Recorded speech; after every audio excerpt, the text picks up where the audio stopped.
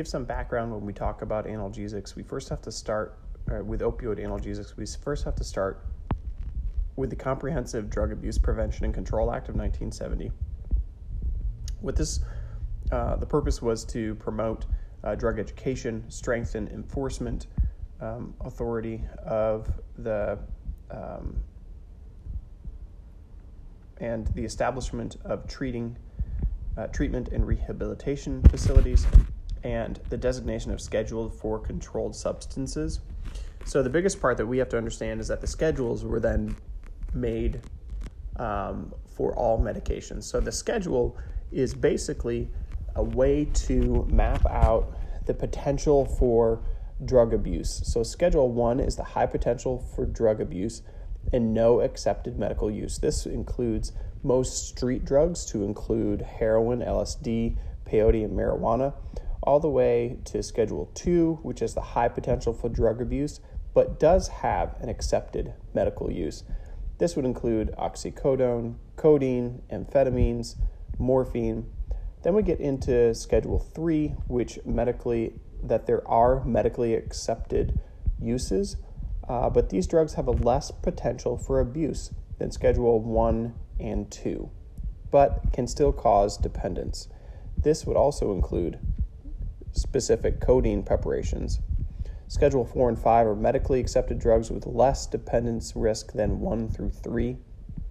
Of note, benzodiazepines, to include Ativan, Valium, and Librium, are examples of Schedule 4, and codeine in cough suppressant preparations is an example of a Schedule 5.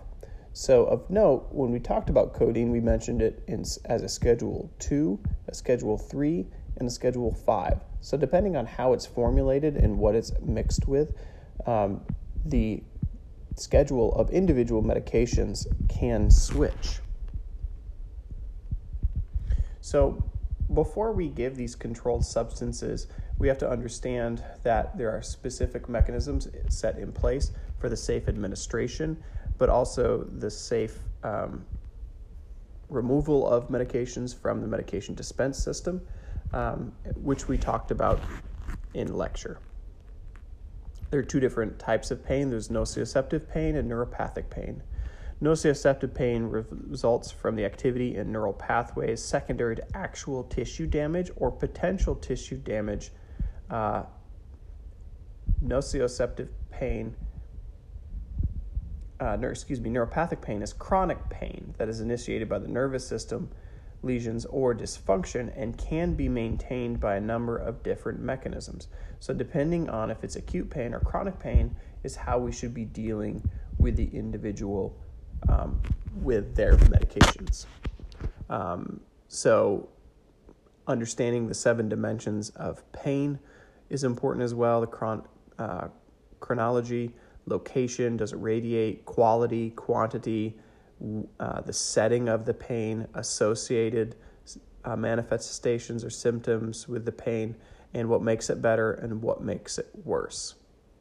So the first drug that we'll talk about, the class is opioids, but it's morphine. Morphine is the kind of benchmark opioid. There's many different formulations, IV, PO, transdermal, and rectal administrations for the opioids. It does work on both mu and kappa. And if you look at the slide that has these mu and kappa side effects listed, it'll help reinforce some of the content. So morphine by itself does cross the blood-brain barrier. This is where we get the respiratory suppression effects. It mimics effects of endogenous opioid peptides. So it mimics the chemicals that are already circulating to help with pain. And it is metabolized in the liver. First pass inactivation. So if we're giving it orally, it actually has to go through the circulation, through the liver, and then the metabolites are what actually has the effect on the body. So indications: pain, sedation, end-of-life settings as well. Side effects include low blood pressure, low heart rate, sedation, constipation, and potential for dependence.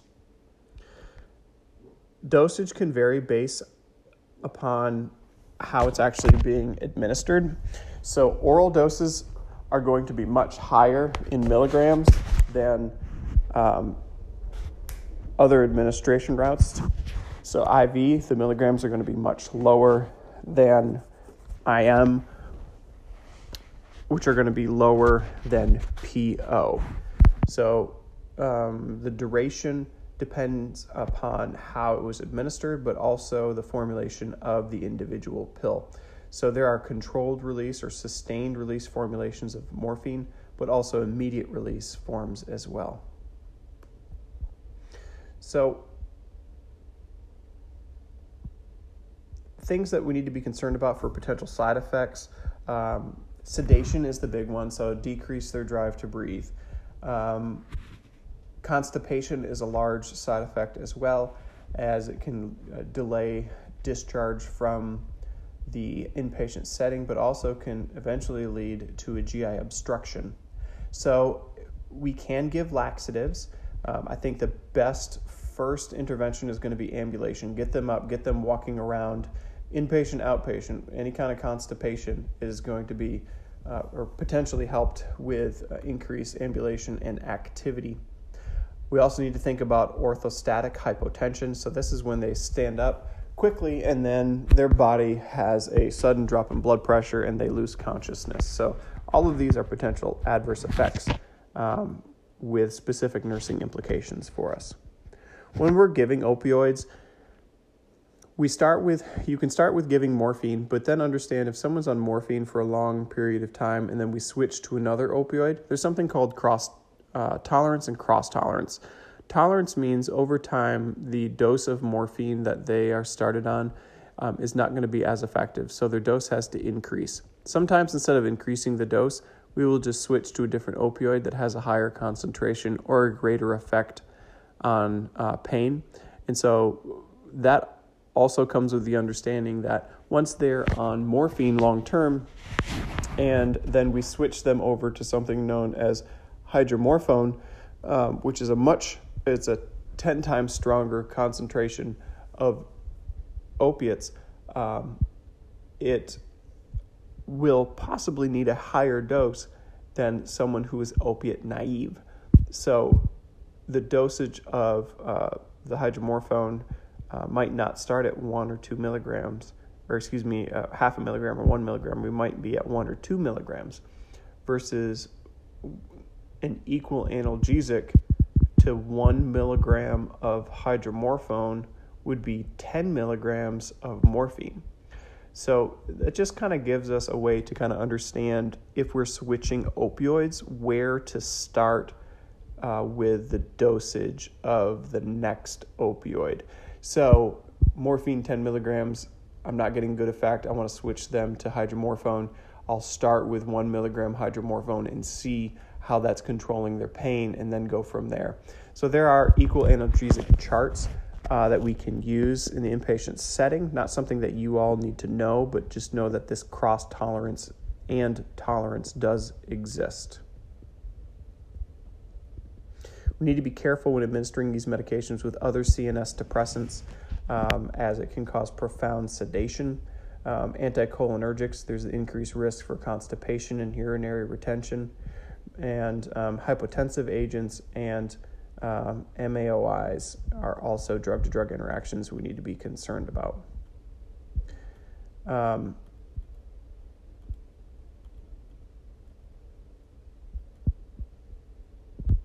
The next medication is the opioid antagonist, which is naloxone. What this does is it comes along and it removes the opiate from the receptor site. This removes morphine, but any endogenous opioid as well. So the first thing that's going to happen when you give this medication is going to be a profound amount of pain being reported by the patient. So when are we going to actually give naloxone? Naloxone we're going to give when we think that there is an overdose associated with opioid administration, whether it be on the street or within the hospital. Things that we want to reverse would be profound hypoxia, the administration of naloxone would increase their drive to breathe and potentially fix the problem without having to intubate the patient. The thing of note with naloxone is knowing that the half-life of naloxone is actually much shorter than the half-life of an opioid. So what that means to the bedside nurse is even after the administration of naloxone, they're probably going to need a subsequent dose as well. This would help maintain the increased drive to breathe, but also helps us kind of understand that they're going to need to be closely monitored for a period of time until the opiate has worn off. So this will throw them immediately into withdrawals with a person who does have opioid dependence, and we just need to be aware that could happen and be cognizant of that. We're going to help support their symptoms, but if it is needed to the point where someone is not breathing, we do need to just go ahead and give them naloxone to help treat the drug overdose. So potential side effects: nausea, vomiting, sweating, tachycardia, hypertension. It can cause some cardiac dysrhythmias as well. So the next medication that we'll talk about is the nalbuphine, and this is a kappa receptor agonist and a mu receptor antagonist. It is indicated for severe pain. It's often used within surgical procedures. So it has both a stimulant agonist and an antagonist in it. So this works specifically on the kappa receptor sites. So if you go back and look at the slide that has kappa and mu, what you'll see is it does the kappa stimulation is going to have some analgesic effect. It does have some sedation effect. It still does have an effect on the GI motility. But what you'll notice it doesn't have is the euphoria, respiratory depression, and physical dependence associated with it. So it's a little bit safer drug to use, but it does have some, the GI issues, and the sedation effect can be concerning. So it is a Schedule 4, and if the patient is opioid dependent, it can precipitate withdrawal symptoms as well, because remember, at the mu sites, it is an antagonist, so it's going to pull off any endogenous or exogenous opiate from those mu receptor sites.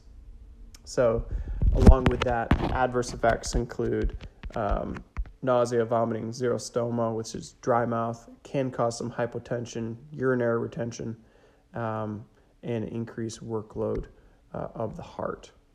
So that is a safer drug, but still has a side effect profile to be concerned about. So special populations, children, we're going to assess their pain using a FACES scale. And I know that talked about this in fundamentals, but I know that you will definitely talk about this during your pediatric rotations during the spring. We need to use appropriate communication skills for the age that we are discussing pain with, and understanding that each individual case is going to be different, and we're going to have to involve the parents in this discussion and assessment as well. Older adults, we need to be concerned about the dosage of the opioid that they're receiving. They have the ability to hold on to more opioids in their fat tissue. They have a higher concentration of overall fat, and the opioid sometimes can sit up in the adipose tissue and then all of a sudden be released all at the same time. So it can have profound hypotension and respiratory suppression, potential respiratory arrest in the elderly. So it's not that they shouldn't be receiving opiates, but we need to be concerned about how much they're getting as the side effect profile increases in older adults. Also in older adults, there are differences in the reporting of pain. Usually, it's been found that they underrate their pain.